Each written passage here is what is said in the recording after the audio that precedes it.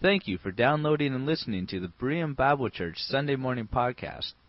Berean Bible Church is located in Shoreline, Washington, morning worship at 11, and many more events throughout the week. For more information, please visit our website at www.bereanshoreline.org. Just returned from Grand Rapids from the Leadership Conference. It held at Grace Bible College. It was good to see a lot of familiar faces. It was good to see some of the students from this church. Got to spend a lot of time with them. It was just for a side note to encourage these Kimmy Haney and Holly Haney and Nikki Gray and Josh Matthews and Calvin Nettleton. That we want to encourage them. Drop them a card. Drop them, even if you don't know their immediate box number. A note will get to them at GBC. When Pastor Jim and Pastor Gary and I at different times walked onto campus, they just lit up, and you'd hear the squeal or the shriek or the hey, and Calvin Nettleton tackled me, and love comes in various ways. Okay, it would come to me, and I'd have an opportunity to just sit and talk with them, and the encouragement of just seeing a familiar face, family from home. It's a really big deal. So I just want to encourage you to do that, to share encouragement with them. When I got off of the plane, I was expecting snow. Chicago, I heard that they had gotten really hit with some snow, and so I was overjoyed to see that the roads were clear and the sky was clear and it was 9 degrees. And so I got my car and I went up to Grand Rapids, and the next morning I scraped all the ice off my windshield, and I said, yeah, I'm home. I'm back to where. And then the next morning I had to take the snow off my car, and then the next day I had to take this all through the day. It really snowed. It was cold and beautiful, and the white blanket was everywhere, and I wore sunglasses on the grayest of days because the snow was just so bright. But it was good to be there, and it's really good to be home, because I think after the second day I let Candace know, I'd like to come home now because I miss you. I want to be home. But one of the things I couldn't do while I was in Grand Rapids, which is kind of a big deal right now, I'm in the process of training for a 5K. Huh? You're supposed to go, whoa, yeah, ooh, yeah, whoa. The last time, it's what? You never told me it was 3 miles. I mean, a 5K is just, okay. So I'm training for this 5K. The last time I actually ran a 5K, I was 18, and I was about 2 or 3 months fresh off of the wrestling team, where we ran 2 miles before practice to break a sweat. That's what our coaches said. And so I ran, like the wind, and now I run somewhat like the doldrums, but it's a wind nonetheless. But Candace signed me up for this. It's a World Vision 5K. It's a fundraiser for World Vision. It's to raise awareness and funds for bring awareness for World Concern's anti-human trafficking campaign. They use the money, and they use for resources around the globe where they have their ministries to help the poor and protect people and provide education. And human trafficking is a worldwide problem, and worldwide, it's in the United States as well. So this is a very good thing, and the youth have been encouraged to sign up, and you are encouraged to sign up, and we'd love to kind of partner some folks. Even if you can't run, you can walk it. So part of my training, I completed my first 5K since I was 18 last week. Yeah. Come on, bring it. Yeah, thank you. And I ran almost half of it. Yes, thank you very much. I have a personal trainer. I knew that there's no way. I've gained 60 pounds since high school, and there's just, what's so funny about that? So I knew that I needed to enlist some help. I needed to get someone who knew what they were doing, because I never liked running, and Darren Nelton isn't here to help me with this. And so my personal trainer is my wife. She's been doing all the reading, and she's been hitting the pavement, and she's been running, she's getting in shape, and she's going after it. And so I have become Candace's personal trainer disciple. She's helping me to do this, and now it's kind of comical when 5'1" and 6'4.5" are running because I run with her. And then every once in a while, honey, I really got to open this up. And she's like, okay. And it's great. And I get going for, about 10, 15 yards. And then she catches back up to me as I realize I shouldn't have done that. But I'm so eager to do what I'm being discipled that at times I don't stick with the one who's discipling me. I'm so eager to prove that the training I'm getting is working that I go ahead of my training. My trainer. And then it really isn't about my trainer and where they want to take me. It becomes about me proving myself. The Bible talks about another personal trainer that we have, obviously. And it comes through our ongoing connection with Jesus Christ Himself. We're not being trained for the big 5K. We're being really trained for the spiritual marathon. We're being trained to walk this walk and run this run. And there's, Paul has used so many illustrations for running. But we are being trained by Jesus Christ Himself. In Philippians, Paul says, I'm going to read from 2 verses. Being confident of this, that He who began a good work in you will carry it on to completion until the day of Christ Jesus. Philippians 1:6. And then later in chapter 2, for it is God who works in you to will and to act according to His good purpose. See, when I'm with Candace, it's do more, follow less. But Scripture says when I'm with God, it is do less, follow more. It's mixed up right there. So the question is, how goes your personal training? How goes the run? Are you allowing God to work in you and through you and around you and with you in ways that you just cannot imagine? Are you trying to navigate under your own power, or are you navigating under the power of the Holy Spirit who is within you? Follow more. Do less. I believe that growing in our faith is really more about Jesus and less about us. And we're going to look at 3 observations from Ephesians 4, Ephesians 4, verses 1 through 7. I'm going to ask you to turn there, and I'd also like to ask you to join me in prayer. Father God, again, we thank you for this beautiful day you've given us. An opportunity to open your word and to let it speak to us and to step into our hearts. May it not just stay in our heads and stay in our hearts, but rather, Lord, let it come out of our hands and our feet. Let it become the actions of our lives. Empty us of us and fill us with you, so the world may see your Son through us. And it's in His name we pray. Amen.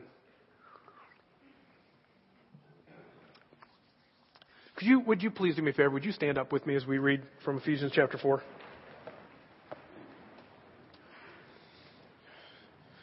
Paul writes, as a prisoner for the Lord then, I urge you to live a life worthy of the calling you have received. Be completely humble and gentle. Be patient, bearing with one another in love. Make every effort to keep the unity of the Spirit through the bond of peace. There is one body and one Spirit, just as you were called to one hope when you were called. One Lord, one faith, one baptism, one God and Father of all, who is over all and through all and in all. But to each one of us, grace has been given as Christ apportioned it. May He add His blessing to His word. Thank you. You can have a seat. Okay, we are in the middle of our Ephesians study. We're just hitting chapter 4 here. Chapters 1, 2, and 3, most folks feel are the heavier doctrinal issues, and we're turning the corner right now where it is going to be more practical application. I want to warn us and caution us right now that what we're applying is built upon the doctrine that we have just looked at for the last couple of weeks. There's several things that Pastor Jim and Pastor Gary have brought to us that we need to plug in, and I'm not going to go back to all of them, but they are absolutely the foundation of everything that we're going to be looking at today. Pardon me. We have seen that God has called Paul to the ministry to the Gentiles. That we are chosen through grace. That we are saved apart from works of faith. We are saved through grace. We were created as a new creation for works that God Himself has prepared for us in advance. It's about Jesus. And so the first observation I'd like us to look at from Ephesians chapter 4 is in verse 1. That Jesus really impacts our current situations. Paul says, "As a prisoner for the Lord, then, I urge you to live a life worthy of the calling you have received." Paul is reminding his readers about his current situation. As a prisoner. Prisoner, not good. For the Lord, good. Paul's recognizing that an everyday rotten situation by the world's standards, when the Lord is attached, is good. Be thankful in all circumstances. Even the bad ones. Bad ones, he says with quotation marks. Because is it bad by the world's standards? And if you are bringing the Lord into the center of what you are experiencing, you can see what God wants you to experience for your growth. You're plugged into Him.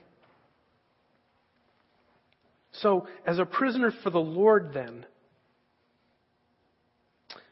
prisoner not good, prisoner for the Lord, good.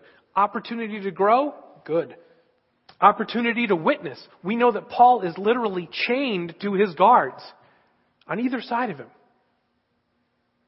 Chained. Bad. Opportunity to witness. Good. Captive audience. Where has God planted you? Are you chained to a desk? Are you chained to a team at work? Are you chained to a neighborhood? Are you chained to fill in your own blank? Where has God planted you? He has given you an opportunity for witness, to show Christ's love. But I'd really much rather be exactly where God has you. Exactly where God has us. And so in that capacity, Paul says, live a life worthy. I love the words used right here. There is a juxtaposition that we're going to look at. Here, Paul, a prisoner, is using live a life worthy. This word that's used, that we have translated live a life worthy, is a motion word. It's about walking around. It's about being active. To roam, to walk about, to be free, to have also, there's connotations that to have a direct contact, a direct influence, and a direct connection to someone or something. Do you see the juxtaposition? As a prisoner, run free. As a prisoner in the Lord, run free. Your circumstance, your situation does not chain you down. When you are with the Lord, you are free. The opportunities abound. Freedom. Being connected to Jesus Christ brings freedom.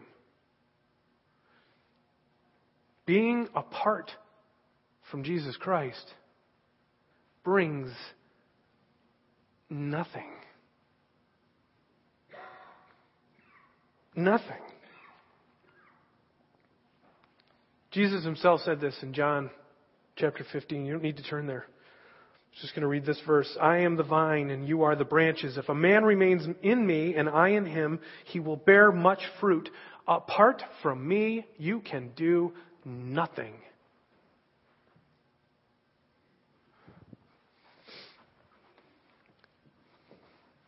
How are we doing, Candace? Next stop sign. Next stop sign. Next stop sign. Okay.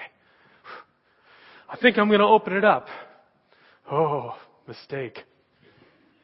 Because she's training me and equipping me, and we hope that I'm going to run the full 5K. We hope. But you know what? If I fail, it's okay. Because I'm learning now more and more, it's not about the 5K and accomplishing the do. I'm enjoying the be.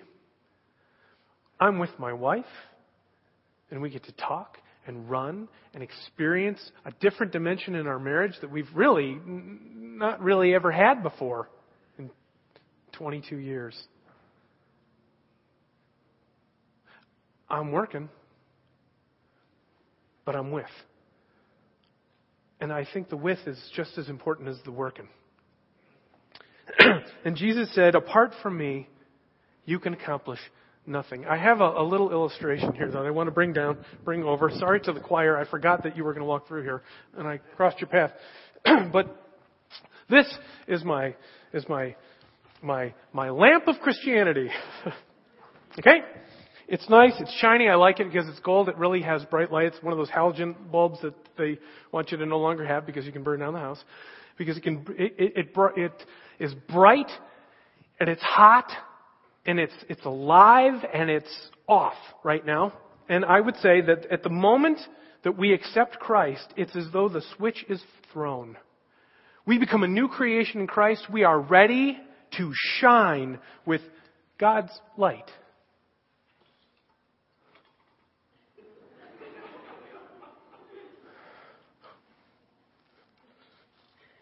It's on.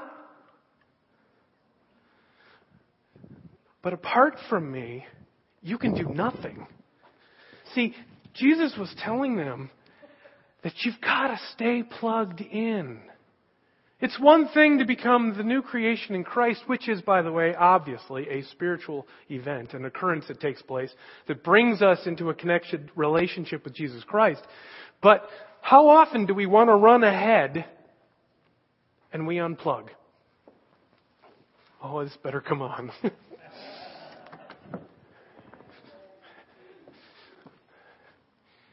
You see, apart from me, you can do nothing. But you stay connected to me, Jesus said in John 15. In verse 6, he said, if anyone does not remain in me, he's like a branch that is thrown away and withers. Such branches are picked up, thrown into the fire, and burned. If you remain in me, my words remain in you, and ask whatever you wish, and it will be given to you. This is to my Father's glory. See, it's not our glory.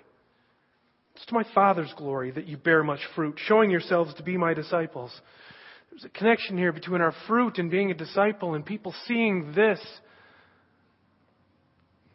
and not seeing this. See, I just turned the switch off because I wasn't going to run over there, but if I left the switch on and was unplugged, they'd look the same. This is our testimony. This is our walk. People are not supposed to see us. Nice lamp. People are supposed to see the light. And that's what we're supposed to show. The second observation I would like to make for us is that Jesus impacts our ability to grow spiritual fruit. Let's look at verses 2 and 3. Be completely humble and gentle. Be patient, bearing with one another in love. Make every effort to keep the unity of the Spirit through the bond of peace. The junior high just wrapped up. Last week, as while I was gone, Rob Fowler shared the last in the series. We've been looking at the fruit of the Spirit. And so, if I were to ask you, where would you go to study the fruit of the Spirit? Would you know? Galatians 5:22-23. Right? But the fruit of the Spirit is love, joy, peace, patience, kindness, goodness, faithfulness, gentleness, and self-control. Against such things there is no law. Paul is juxtaposing between the internal growth and the external acts. You don't do righteous to get to heaven. You become righteous, and righteous is through you, done through you, through Jesus Christ. It's not about you. I'd like you to all keep... Oh, can you bring that back up? Thanks. Keep that up. Look at that. Tell me what observations you make as I read from Ephesians 4, 2, and 3. Be completely humble and gentle. Be patient, bearing with one another in love. Make every effort to keep the unity of the Spirit through the bond of peace. I'll even read verse 7. But to each one of us, oh, this is a trick. Grace has been given us as Christ apportioned it. Leave that up for me. What did you see? You saw fruit of the Spirit? Which ones? We have love, peace, patience, gentleness. Earlier in chapter 3, we'll see faith. In chapter 3 and in verse 7, we'll see, here's the trick, we'll see grace. Grace is the word, the root word kara, in which in Philippians chapter 4, Paul says, kara, I will say it again, kara, rejoice. I will say it again, rejoice. Joy. So we've got another of the fruit of the Spirit alluded to here in Paul's letter to the Ephesians. Now, as you look at Paul's epistles, and this Galatians being his connection to tell us what the fruit of the Spirit are, as you read, pay attention. You should memorize the 9 fruit of the Spirit. Pay attention as you read any of Paul's writings and watch for the fruit of the Spirit. Because I'm convinced it pops up everywhere. So the fruit of the Spirit isn't just this thing that we study in Galatians. It's this life we have. Jesus impacts our ability to grow spiritual fruit. So in verse 3, Paul says, make every effort to keep the unity of the Spirit through the bond of peace. And he lays the foundation of other fruit of the Spirit. It's through the other fruit of the Spirit we have the ability, we have the, I'll say responsibility, the ability to respond to the Holy Spirit's leading to have unity. When we allow gentleness and patience, humility and love to grow in us. When we allow.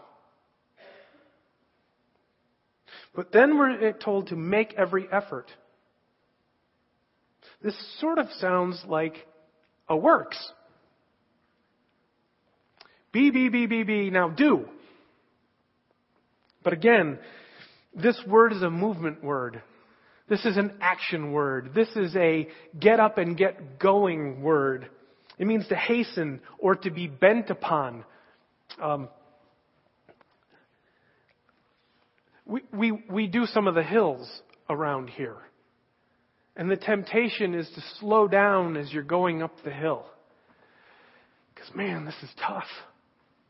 But you bend. You become bent upon getting up that hill. We've got, on our phones, this technology's great. When we can look at our phone and we can see what pace we're keeping, and we try to keep the same pace going up the hill as if we are on a level. Whew, that'll get you going. That'll get the heart rate up. That'll grow your heart. And one of the examples I shared with the teenagers was, now maybe not all of you can do this and you'll understand why, but go back as earlier in your life when mom or dad or grandma or grandpa took you for the first time to the department store that had 2 levels, and you came across that thing that drew your attention. You looked to it and said, yes, that beautiful escalator. Do you remember? For me, it was, why did they have an alligator at the department store? I thought it was an alligator. And you stood at the bottom of the one that was coming towards you. And you know that you thought to yourself, I can make it. I can do it. And you looked at your parent, and depending upon where they were with this whole situation and who was on the escalator at the time, perhaps you were given the opportunity to go for it. Now everything's a warning. No strollers, no this, no that, no life, no fun. Rules, rules, rules, rules, rules, rules, rules. Where's the joy in the rules? Okay, wait a minute. I didn't say that rules were bad, by the way. I just want to make sure that we understand. Rules are there for a purpose. Just see me getting in trouble for that. Here I go. And where do you start off? You start off with a little bit of flat, and then it goes into the arch. And you are hitting it, and you are running, and the joy watching, especially when they're younger. Whoa, I can't make it. I can't make it. And if they not quite sure if I can make it, I think I'm going to take a break. I equate that with our spiritual walk. Paul said to the Philippians, Therefore, my dear friends, as you have always obeyed, not only in my presence, but now much more in my absence, continue to work out your salvation with fear and trembling. See, the workout is our active involvement. It's not us doing things to receive grace. It's a partnership. It's sanctification. It's us working and allowing God to work in us. It's letting go. Because in the very next verse, and I'm in chapter 2, 12 and 13, for it is God who works in you to will and act according to His good purpose. It's not our work that accomplishes fruit. It is our desire. It is our desire to let Jesus work within us that allows Him to produce fruit through us. You're never going to produce fruit on your own. Apart from me, you can do nothing.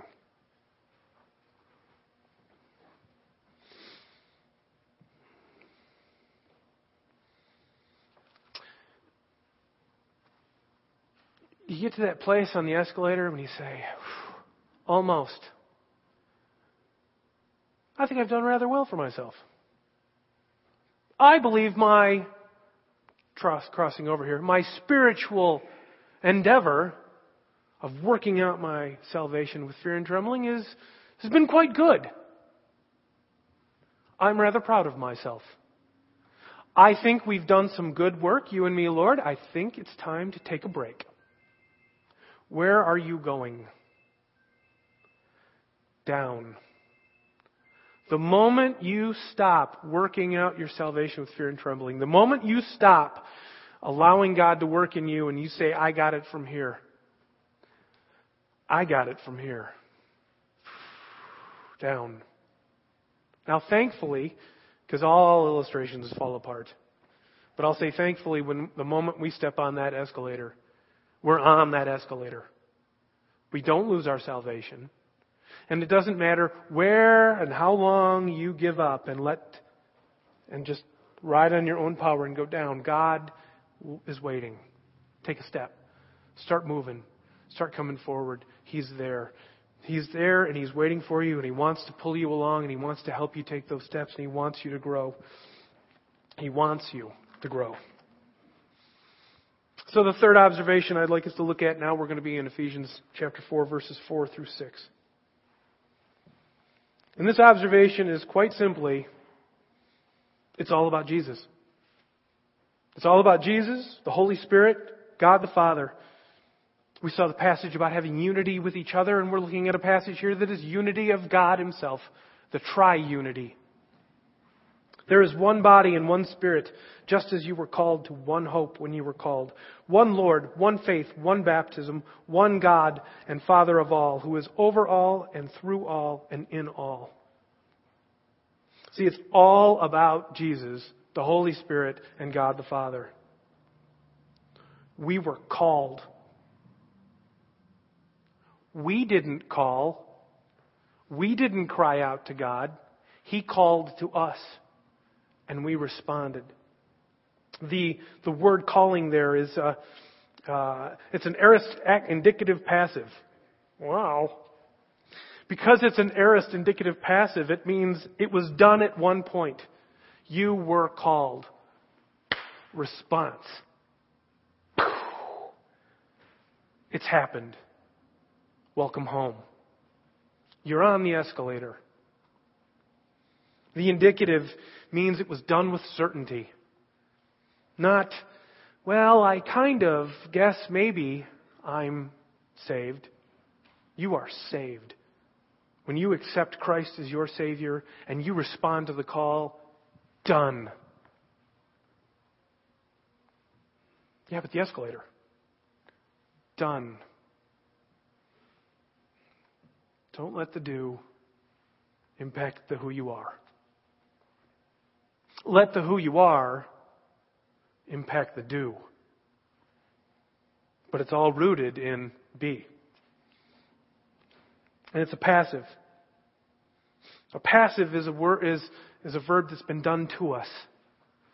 So once again, right here, I didn't do anything to merit salvation. On the contrary, I did everything to merit not having salvation, to not have Jesus. But He's called me. He's called you. Respond. The calling of the Spirit calls us to Jesus. The calling of the Spirit calls us to faith. The Spirit then, it's all the Spirit's doing. The Spirit then baptizes us in Jesus. This isn't a water baptism. The context shows us. This is not a physical water baptism. This is a spiritual immersion into the person of Jesus Christ. We receive His sinlessness, His justification. We become a new creation in Christ. We have been immersed into Jesus Christ. And there is furtherance in the thought of the unity we now have. Just as the tri-unity of God the Father, God the Son, and God the Holy Spirit, we now have a unity with Christ through the Holy Spirit. And Paul is saying we then have an opportunity for unity with each other. Is unity with each other an easy thing? Rhetorical question, don't answer that. But you still want to look around just to see if anybody did, because then you'll know what they were thinking. Just kidding. Unity can be tough. Unity can be really difficult. I think that's why it can only come through God and relying upon Him instead of ourselves to accomplish it. So the Spirit calls us to God. The Son is unified with the Father, and the Father is above all. He is over all. He is sovereign over every aspect of the believer's life. There's discussion among commentators as to whether this is God being over all of the world or God being over all Christians. I think we could see that God, of course, is sovereign over everything. The earth is the Lord's and everything in it, Psalm 24. He is sovereign over all, but most feel that in this context that Paul is trying to bring it home to these Christian believers so that they understand part of this being a new creation is part of it is to recognize God is sovereign over every aspect of your life. Everything. And He's through all. He is immanent. He is accomplishing His will through us. Through us. How exciting is that? There will not be a question and answer time later. There will be no quiz, so don't worry. You can go ahead and respond.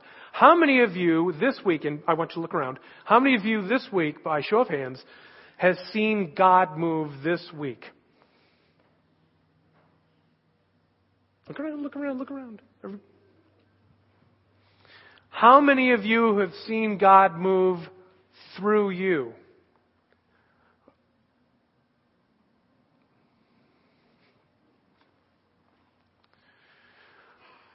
Oh, the temptation, says Kevin, from my personal life, from my personal walk. Oh, the temptation to see God move through me and be able to say, they love me. Or, I did so well. We're right on that cusp. All of us. That's the flesh speaking to us, trying to gain the attention back and take it away from Christ. It is God who works through us. He is immanent and He accomplishes His will through our willful submission. And He is in all. His Spirit indwells us. It seals us. It leads us. In your own time, specifically Romans chapter 8, but you can read Romans chapters 6, 7, and 8 to get a further idea of Paul's understanding of this, of how the Spirit just moves.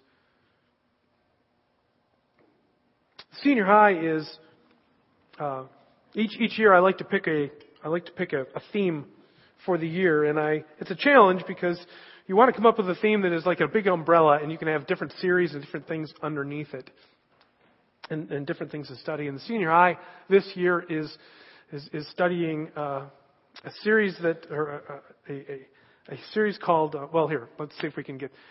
It was the best of times. And that is from A Tale of Two Cities. And that is exactly the theme that the senior high are studying. It is a tale of two cities. City number 1, egocentricity. And city number 2, Christocentricity. Egocentricity, Christocentricity. And the question is, which city do you want to live in? Or which city are you living in? Rules are good. God's rules are perfect.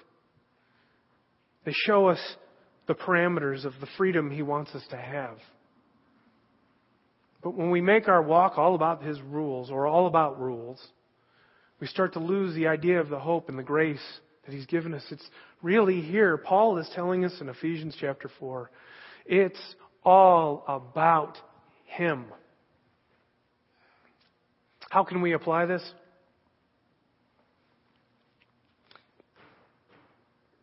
Is your job your job? Or is your job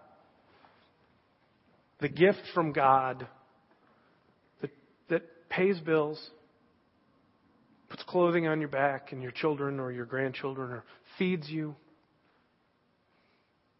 Perhaps there's extra. Did He give you extra for you? Maybe. I didn't say that you weren't allowed to use it, but as long as you use it for you, you're using it in a way that honors God and you're Christocentric with it. Is your spouse your spouse? I tell you, my husband, my wife, the partner the Lord has given you, that you were called to, and you responded and you said yes. Yeah, but that's over here, actually. Because this marriage is about me. No, it's not. This marriage was ordained and given to you by Christ. This is His marriage. If you looked at your spouse through the eyes of Jesus and said, this man is a child of God. He is a son of the King. He is redeemed by the blood of the Lamb. And he is my gift. And if you said, this woman is a daughter of the King, is a princess who was beautifully and wonderfully made, and she was given to me, not for my pleasure, but for His honor and glory. What if your boss wasn't your boss, but it was the person that God placed in your life to be over you and to teach you and to help you grow? What if everything in our lives stopped being egocentristic? Have it your way. Be all you can be. Have it and have it now. You deserve it. The earth is Lord's and everything in it. You, me, everything. If we took a Christocentric position on, you name it, our entertainment, our speech, the way we look at people, the way we look at an unsaved world,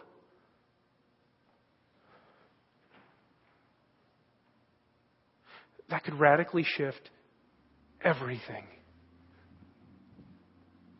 I know. Because I think that's what God's trying to do.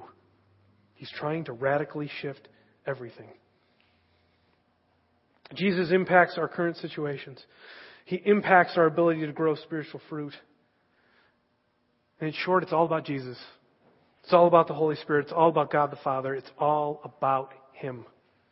Growing in our faith is more about Jesus and it's less about us. Faith?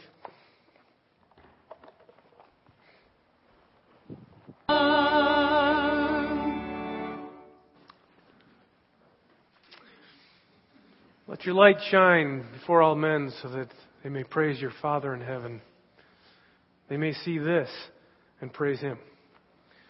Let's be Christocentric in all that we do. Let's put God first. Just a reminder, tonight, come to the service. I'm looking real forward to this. The Last Supper presentation by our sister church in Port Orchard. Come join us tonight. Pay attention to what's going on in the schedule, and we will see you this evening.